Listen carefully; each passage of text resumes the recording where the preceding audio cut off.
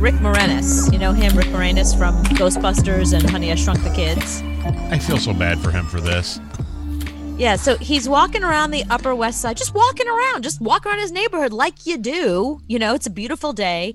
And some dude out of nowhere just showed up and slugged him in the head. I blame Ryan Reynolds for this. Why? Why him? Because Ryan Reynolds has a new commercial for something. I don't even know what it's for. But he brought Rick Moranis into the commercial. Right. And he says, ladies and gentlemen, Rick Moranis. And Rick just comes out and says, hi, how you doing? And he walks off. So before this, we didn't even know what Rick Moranis looked like anymore. So I blame Deadpool. Yeah, it's a cell phone commercial. That's what it is. That he brings him out for. Well, here's the weird thing. So the guy who punched Rick Moranis in the head was wearing an I Love New York shirt. Rick Moranis wants you to know, the guy was caught on camera and the cops think that they'll find him no problem. Rick Moranis wants you to know that he's perfectly okay. He's fine. It stunned him, but he's going to be okay. But of course, now there's a list of celebrities people would like to punch in the face. Rick Moranis was up there. So he was in the top 5. No, I don't want to hit Rick Moranis. No, but that was the whole point because everyone's like, Rick Moranis is so beloved. Who wants to punch him in the face? That was ridiculous.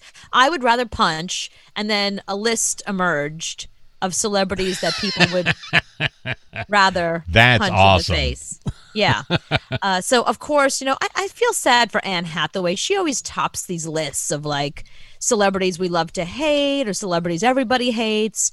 I gotta say, I think she went through a phase where she was like super obnoxious, and people didn't like her and she was really pretentious. But as she's gotten older, she's really gotten much more normal and nicer. And I'm only saying that because I interviewed her over the past year or two. And she wasn't the obnoxious Anne Hathaway that I was expecting. She was actually really normal and really nice. Mm-hmm. So I feel sad that she's on this list. I think maybe old Anne Hathaway, but don't punch new Anne Hathaway. Ed Norton. I'm tracking him down. If it's Purge night and I can hit anybody I want, it's Ed Norton. I'm going to punch him. What did he do to you? I just don't like his face. Well, Bruno Mars is on this list.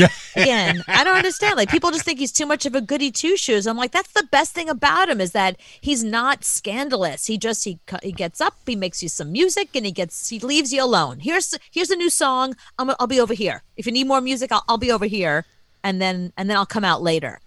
Bruno Mars is the least offensive person out there. I know, but if you punch him, he's not going to punch back. He's going to run away and cry.